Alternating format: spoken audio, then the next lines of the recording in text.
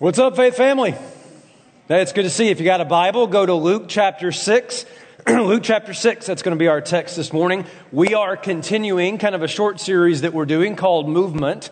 And basically what we're trying to say in this series is that a gospel movement begins with move me. A gospel movement begins with move me. That the prayer for us here at Berean really is that He must become greater and I must become less. That's what this is all about. And we want to make sure that the main thing is the main thing, right? The way I would say it, particularly for those of you who may be visiting with us and you're just kind of hearing a little bit about what we are all about here at Berean, is this. We hold tight in one hand to Jesus, to the gospel, and we hold loosely to the other things in the other hand. They may be important things, they may be things we're convicted about, but we want to make sure that the ultimate focus of our church is dead center on Jesus Christ and the good news about Him. Amen? Now that's painful. It's painful to say He must become greater and I must become less. And we're going to address that again this morning as we look here at Luke chapter 6. So if you're able to stand, please do so as we honor the reading of God's Word. Luke chapter 6, and let's look here beginning at verse 1. It says, "On a Sabbath while He was going through the grain fields, His disciples plucked and ate some of the heads of grain, rubbing them in their hands. But some of the Pharisees said, 'Why are you doing what is not lawful to do on the Sabbath?' Jesus answered them, 'Have you not read what David did when he was hungry? He and those who were with him, how he entered the house of God and took and ate the bread of presence, which was not lawful for any but the priest to eat, and also gave it to those with him. And he said to them, the Son of Man is Lord of the Sabbath.' And then on another Sabbath, he entered a synagogue and was teaching, and a man was there whose right hand was withered. And the scribes and the Pharisees watched him to see whether he would heal on the Sabbath. Why? So that they might find a reason to accuse him. But he knew their thoughts, and he said to the man with the withered hand, 'Come and stand here.' And he rose and stood there. And Jesus said to them, 'I ask you, is it lawful on the Sabbath to do good or to do harm, to save life or to destroy it?' And after looking around at them all, he said to him, 'Stretch out your hand.' And he did so, and his hand was restored. But they were filled with fury and discussed with one another what they might do to Jesus." This is God's word. Would you bow with me for a moment of prayer? Father, we just ask this morning that you would speak to us, that you would move us, that the gospel would be the most important thing in this faith family. And Lord, I know, just even as we'll see in this text, that means so many things for what I make important. And Jesus, I just this morning want to make you important, the ultimate thing in our lives and in the life of this faith family. Help us be a part of a gospel movement. In Jesus' name, amen. You may be seated. As you can see, I have provided everything a child might need. All right. Okay. As I was saying... Hey! Oh! Somebody broke that. Okay. Clearly, we need to set some rules. Rule number 1. You will not touch anything. What about the floor? Yes, you may touch the floor. What about the air? Yes, you may touch the air. What about this? Ah! Where did you get that? Found it. Okay, rule number 2, you will not bother me while I'm working. Rule number 3, you will not cry, or whine, or laugh, or giggle, or sneeze, or burp, or fart. So, no annoying sounds, right? Does this count as annoying? Very. I will see you in 6 hours. Now that hits really close to home for some of you, doesn't it? Listen, what comes to your mind when you think about rules? I bet some of you respond negatively when somebody mentions rules. Maybe you came from a very strict home like that one that had all kinds of rules, all kinds of things you couldn't do. Maybe you were the one in school that always got in trouble for breaking the rules. Some of you, your resistance to Christianity was, it's just a bunch of rules. But your default position tends to be that rules are intended to be broken. But others of you would be a little bit more receptive or positive towards rules. Rules are like a Snuggie. They keep you warm on a cold Minnesota day. They provide structure for your life. I mean, you play by the rules, you expect everybody to play by the rules. You put something together, you follow the instruction manual exactly. You open up a board game, you don't just start playing. No, you have to read every single rule. There are some of you, like, you wouldn't even think about breaking the speed limit. All right, I lost you on that one. I had you. You had me until speed limit, right? But for you, it's like, I like rules. Rules are a good thing. They are meant to be kept. But how's a Christian supposed to think about rules? I mean, after all, the Bible clearly gives us rules. We call it the law, commandments. There's a way in which the Bible has called us to live and not to live. That's true, isn't it? And it's not just an Old Testament thing, it's a New Testament thing. Jesus said, if you love me, keep my commandments. So we know this, God is good, God's rules are good and for our good, but what happens when God's rules aren't good enough and we need to add our own? What you get when that happens, hear me, Berean, is a man-made religion, and nothing is a greater hindrance to a gospel movement than a man-made religion. You tracking with me? Nothing is a greater hindrance to a gospel movement than man-made religion, and that's exactly what Luke shows us here in this passage of Luke chapter 6. He tells us two stories about an encounter with Jesus and the Pharisees. Now, you need to remember the Pharisees are the good guys. They are God's biggest fans. I mean, they've got the foam finger, they've got the face paint, they're season ticket holders. I mean, listen, they're at the temple every time the curtain is open. They pray prayers, they sing songs, they defend God amongst the pagans.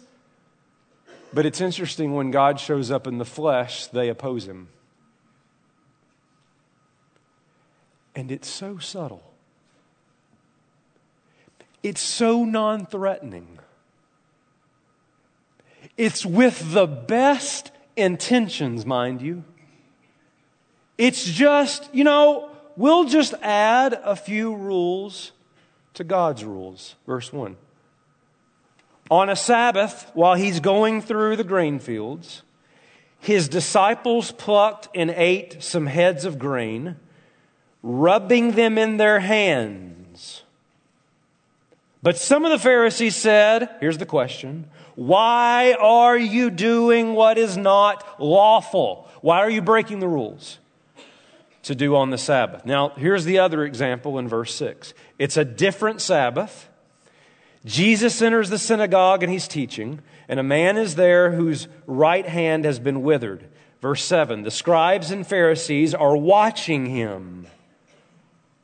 They want to see if he's going to heal this man. Why? So that they will find a reason to accuse him. So Luke gives us these two events that happen on two different Sabbaths, and the Pharisees are irate. Jesus is, after all, already eating with sinners. By the end of chapter 5, he's not keeping their fasting traditions. And don't you know that's just how we do it here? And then by the time we get to chapter 6, he has broken the mother rule of them all, the Sabbath. What was that rule? You see, God gave a rule in the Old Testament. It's the fourth commandment of the 10 Commandments. You are to remember the Sabbath and keep it holy. That is to set it aside. God gave His people a gift. You know what that gift is? You need rest. You need to maintain a proper balance of work and rest that is rooted in the created order. God created 6 days. He rested on the seventh. God wants to give that gift to His people, so He makes a good rule for their good, that they have a day or a period of time to rest. Sounds great, doesn't it? The problem is it wasn't good enough for the Pharisees. They built a wall of tradition around that rule to make it better, to be a little bit more specific. Things like this. You could not look in the mirror on the Sabbath. Why? You might be tempted to pluck gray hairs. And that's work. You couldn't take bread to a neighbor, but you could throw the bread through your window into their window. That's like the ancient Near East version of fast food, right there. You could throw something up with one hand, but you couldn't catch it with that hand. If you threw it up with your right hand, you had to catch it with your left hand. This is work, that's not. Somebody just needs to slap them in Jesus' name, all right? I mean, that's crazy. Here's another rule. You couldn't take a bath on the Sabbath, which raises the question, how do you have a Sabbath without a bath? That's a terrible joke. Don't laugh. It only encourages me. You couldn't walk more than 1,999 paces. They probably did that in Luke 6, but they don't mention that one. Here's the two they mentioned.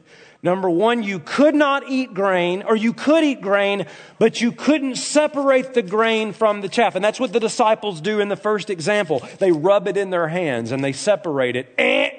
You broke a rule. Here's the other one. You could not help somebody who was hurt on the Sabbath. Now, that's what Jesus does in the second example when He heals the man's hand. Now, it is interesting that they made adjustments to that rule later. The adjustment was you could help somebody if it was an emergency situation like life or death, or if a woman's like water broke and she's starting to deliver a baby on the Sabbath, she could go ahead and have the baby. I'm not making that up. Isn't that real sensitive? I'm sorry, sweetheart, you're just going to have to wait. You just take that up with Yahweh because this baby's coming now. All right. I mean, this Sabbath's your problem, buddy. Right. But you couldn't just help somebody if it wasn't an emergency situation. And that's what Jesus did. So I say all that to say this. When, verse 2, the Pharisees say, you're doing that which is unlawful, you need to know that Jesus and the disciples are not breaking God's law. They are breaking man-made rules. But now, this is what legalism does. Now, I've been so encouraged last night and the services already this morning because I've had multiple people come to me who God has rescued out of legalistic backgrounds. And I hope that He'll do that now in this service. Legalism does this. It raises to the level of biblical necessity something God never commanded. It raises to the level of biblical necessity something God never commanded. Or it takes things, you must hear my heart this morning, it takes things that are not clearly taught in the Word of God, like some of our preferences, some of our traditions, and it imposes them on others as a way of making ourselves feel superior. It adds rules so that we feel better. In other words, see, God gave a law. He gave rules to show us how short we are. We look at God's law and we're like, really? I'm that short? Like I'm that messed up? I've broken that many rules? Yeah, you need help. But help has come. His name is Jesus. But what we do, and it's what the Pharisees did, is instead of looking at God's rules and they're good because they point out that we're not good and need Jesus, what we start doing is we just start adding rules. We start adding rules that we can do. And why do we add the rules that we can do? So we can show everybody else, look how tall I am. We're like little Jack Horner sitting in the corner eating his Christmas pie. He put in his thumb and pulled out a plum to say what? What a good boy am I. This is what legalism does. This is what the Pharisees are doing here in Luke chapter 6. And Jesus is going to address it. But before we see what he addresses in them, we need to see how this exists in us. Because I'm telling you, we're like the Pharisees more than we think. And because I love getting in trouble, I'll give you some examples. Like single issue Christians. That is, people who are really passionate about a particular issue that's typically secondary or sometimes a third category. It may be a political issue. It may be the poor. It may be the persecuted. It may be endangered kittens living south of the river. And all God's people said, "Aw."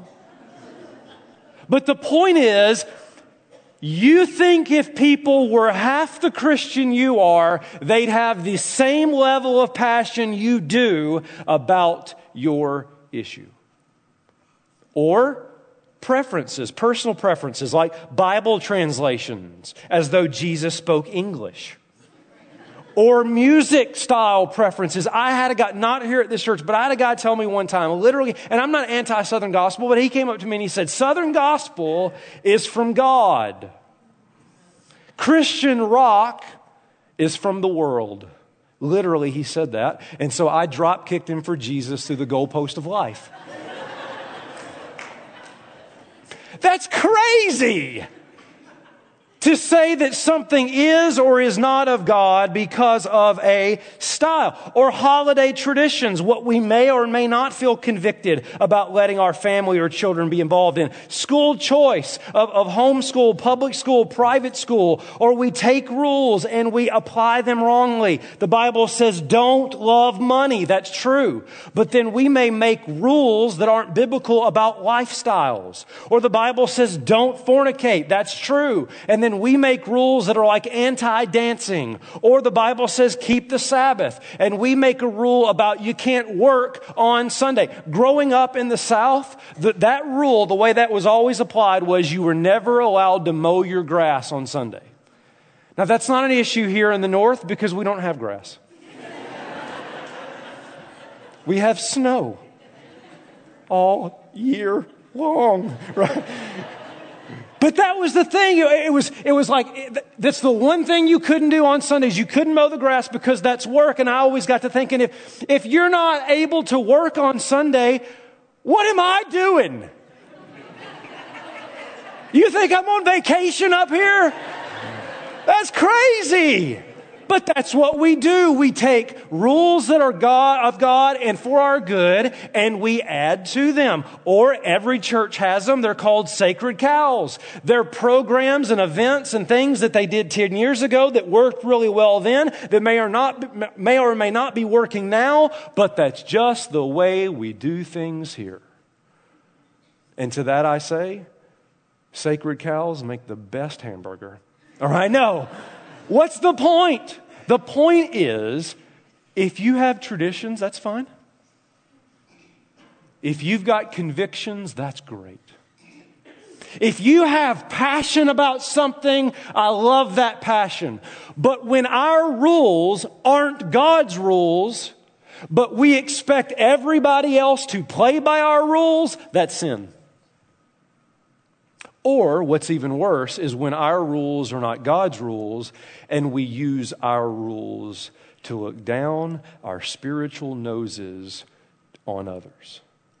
That's legalism. Legalism is a gospel of personal goodness. It's the good news of how good you are. Legalism is a gospel of self-absorption. I do this, I don't do that. But here's the problem, Berean. Here's the problem with legalism. Nobody thinks they're a legalist. Everybody will come through here this weekend and say, I'm glad that didn't apply to me. It's because nobody sets out to be a legalist. It's like going to Denny's. Nobody sets out to go to Denny's. Like, nobody's ever left their house with, I've got a good thought, let's eat at Denny's. No, you just end up there. You don't even know how. You get there through a series of unfortunate events. And then after you eat at Denny's, it's followed by a series of unfortunate events. But it wasn't your plan. You didn't intend to end up there. And no Christian has ever intended to end up a legalist. It's so non-threatening. It's so subtle. It's just a little bit of extra rule here, a little bit of extra tradition here. And before you know it, you've lost your focus on the main thing. And as if that wasn't bad enough, it actually started hindering the ministry of God. Verse 3. Jesus answered them, have you not read what David did when he was hungry? He and those who were with him, how he entered the house of God and took and ate the bread of the presence, which is not lawful for any but the priest to eat, and also gave it to those who were with him. Jesus says, okay, come right here. You know your Old Testament, Pharisee. Let me take you back to 1 Samuel chapter 21. David is the anointed king of God. Saul hates his guts. He wants him dead. So he's chasing him. David is running for his life. He's hiding. He's on the run, which is where many of the Psalms are written from. Out of a troubled time in David's life. He hasn't eaten for days, and he comes to a city called Nob, where he meets a priest. He is starving. He is hungry. He asks for food, and all the priest has is some temple showbread. But there's a problem. Only the priests are allowed to eat it. So what would you do? There's a hungry man right in front of you, but the rule says he can't have this bread. All right, Pharisees, what happened? You know what happened. The priest gave him the bread, and God did not judge him for it. Gotcha. In other words, if you could break one of God's ceremonial laws, not a moral law, we're not talking about moral law, but if you could break one of God's ceremonial laws, how much more your ridiculous man-made laws that you've made, Pharisees? Don't you see?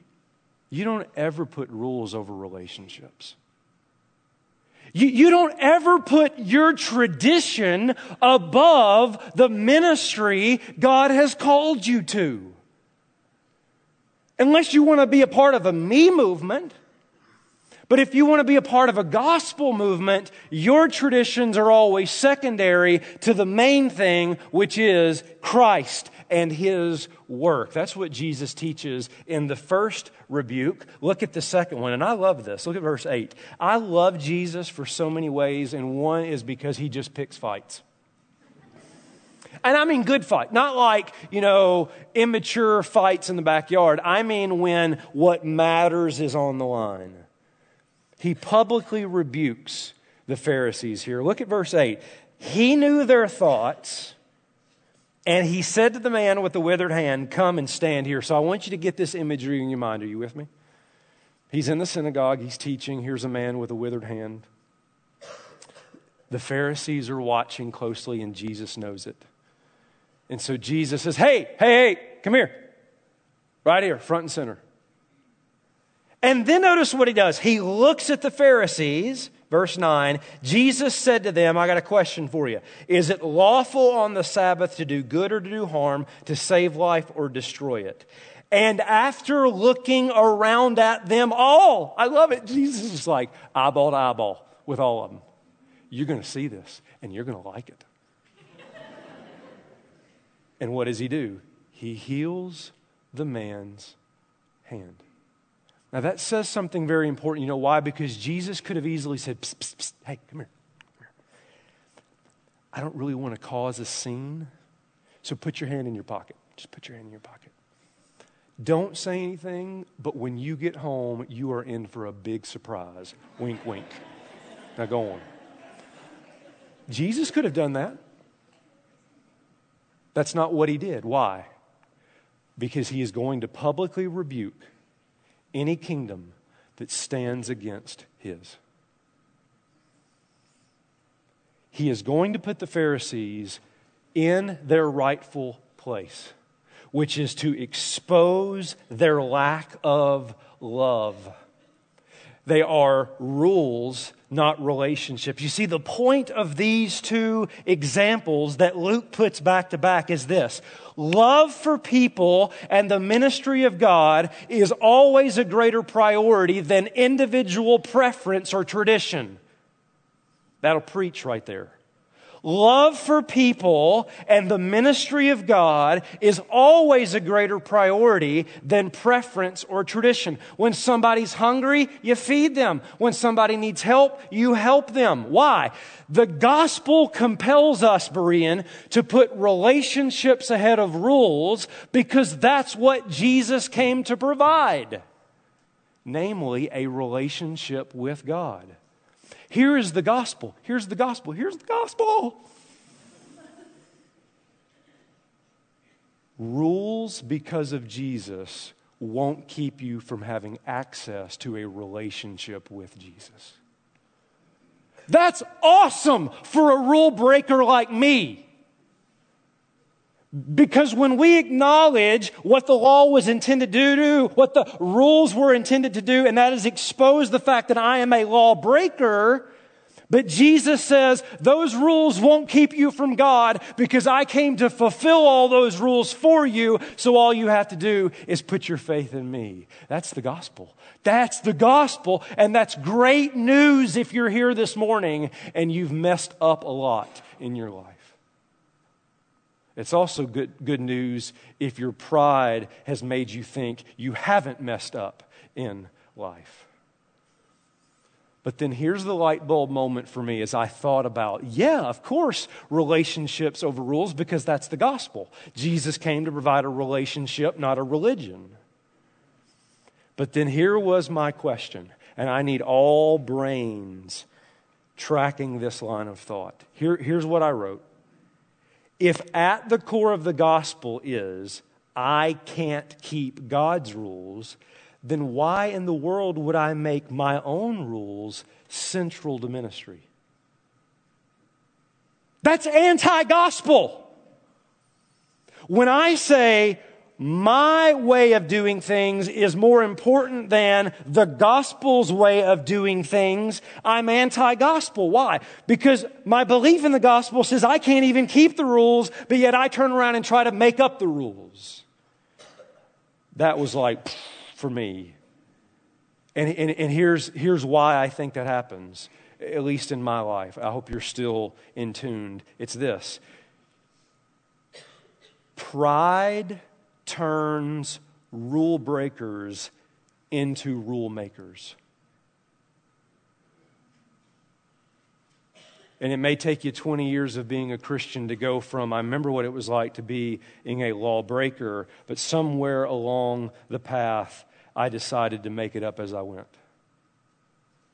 Spiritual pride will take people who shouldn't even be in the kingdom of God, but they're there because of His grace, and pride makes them self-appointed leaders.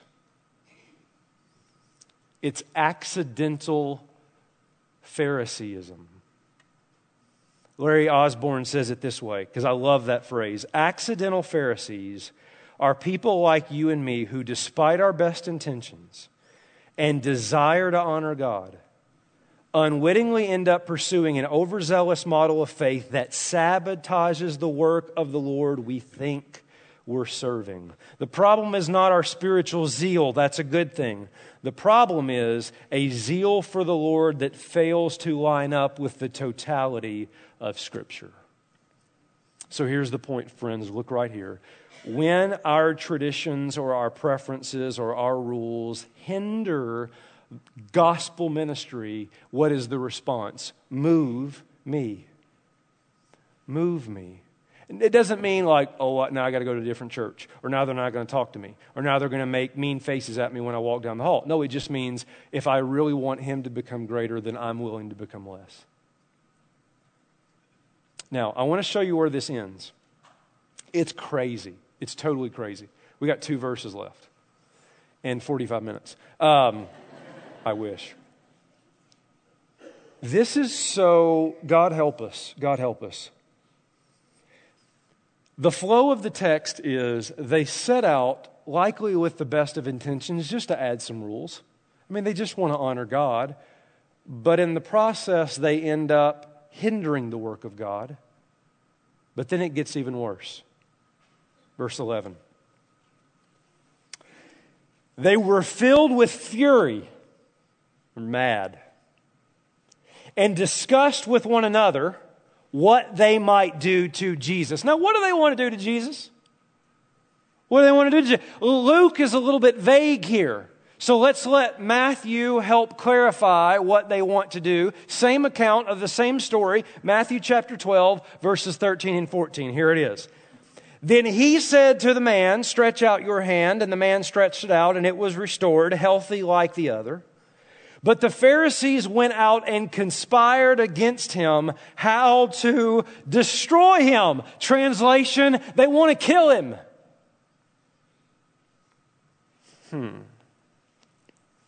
I'm no Old Testament scholar, but I think I've read somewhere something that goes like this: thou shalt not kill. Oh yeah, that's one of the rules God actually gave. Do you see, dear friend, what's just happened? They set out with the best of intentions just to add a few of their own rules, but before they knew it, it actually hindered the ministry of God, and it got even worse. Why? Because it became their God. Their functional God isn't the true and living God. They don't even care about His law anymore. They're consumed in the God of their own making. Don't you see? Where God actually was clear, like thou shalt not kill, they don't even care as long as they can protect the God of their own making. I got to sit down for that one, because that's the Church of America needs a wake-up call. Because it may very well be, you have to discern your own heart with the Spirit of God. It may very well be that if you can't worship God, if the style of music is your favorite style, it may not be God you're worshiping, it may be you. If you can only relate to people who have the same opinions that you do, particularly on lesser matters, it may not be that you have unity in Jesus. It may be that your unity is in your likeness. If you judge other people based on convictions that are not grounded in God's Word, please don't think you're honoring God. Please know that you've replaced Him. And I can't think of a more terrifying thing to wake up one day standing before the one true living God, only to discover that what I've been doing this whole time is worshiping a reflection of myself that I just happened to call Jesus. And I am driving a stake in the ground as lead pastor of this church that I am going to point us over and over to what it's all about, or should I say, who it's all about, and that's Jesus Christ and being found in Him. I don't want you to have anything artificial. I want you to have the real thing. I don't want you to settle for religious games. I want you to live in a real person, a relationship with Jesus Christ, because that's what a gospel movement's all about. And it means you got to get out of the way before this thing that we've made with human hands is something God doesn't want to dwell in. The Apostle Paul says in Colossians 2:16 through 17, "Therefore let no one pass judgment on you in questions of food and drink, or with regard to a festival or new moon or a Sabbath. These are but a shadow of things to come, but the substance belongs to Christ." In other words, look right here, Brian, the most terrifying thing is that you set out to honor God, but you miss Him. Because look at verse 5. We're bringing it down. Here it is, right here. You got to get this. This is huge. "And He said to them," Jesus says to the Pharisees, "The Son of Man is Lord of the Sabbath." What?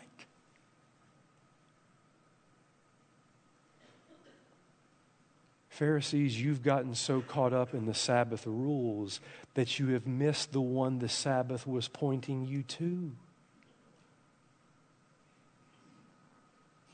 The rule God gave in the Old Testament wasn't just a rule about a physical thing. It was a rule about a spiritual thing. Like what? Like your body doesn't just need physical rest. That's a good thing, but that's not the ultimate thing. What your soul needs is spiritual rest by getting off your treadmill of good works and finding rest for your soul. And that Sabbath is about a person named Jesus Christ. Don't you see, the point wasn't the rule. The point is who the rule was pointing to, and you missed Him. And that's why I plead with you, please come here. If you're here this morning and you're not a Christian, you don't know Jesus. First of all, if you think, well, I'm not a legalist because I'm not even a Christian. What? I guarantee you, if I ask you about your life, you tell me the things you do and the things that you don't do and why that makes you not as bad as other people. See, you have your own rules too. And if you run on that very long, you get spiritually wore out because you can't do it. Would you please repent of your sin and look to Jesus Christ and find Sabbath rest? Real rest, not a day off, not a vacation. An eternity of realizing that it's not about what you do, it's about what He has done for you, so rest. Others of you in here, you are a believer, but I don't know, last 20 years, 5 years, 6 months, you've lost that true love.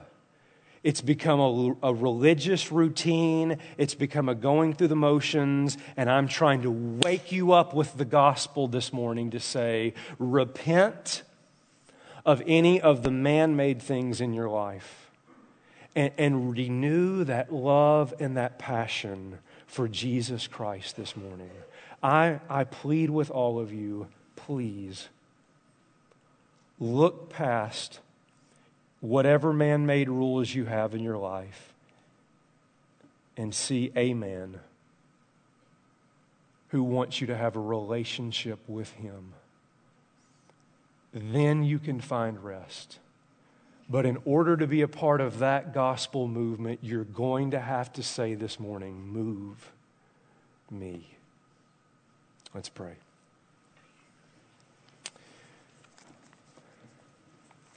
Father, convict us this morning. Convict me. Oh, wow. I know that without your Spirit, I can't discern this in my life. We just can't. So, Holy Spirit, come and reveal to us those things that are off. I think the prayer is, I don't want to be like the Pharisees where I miss the most important thing, the most important one.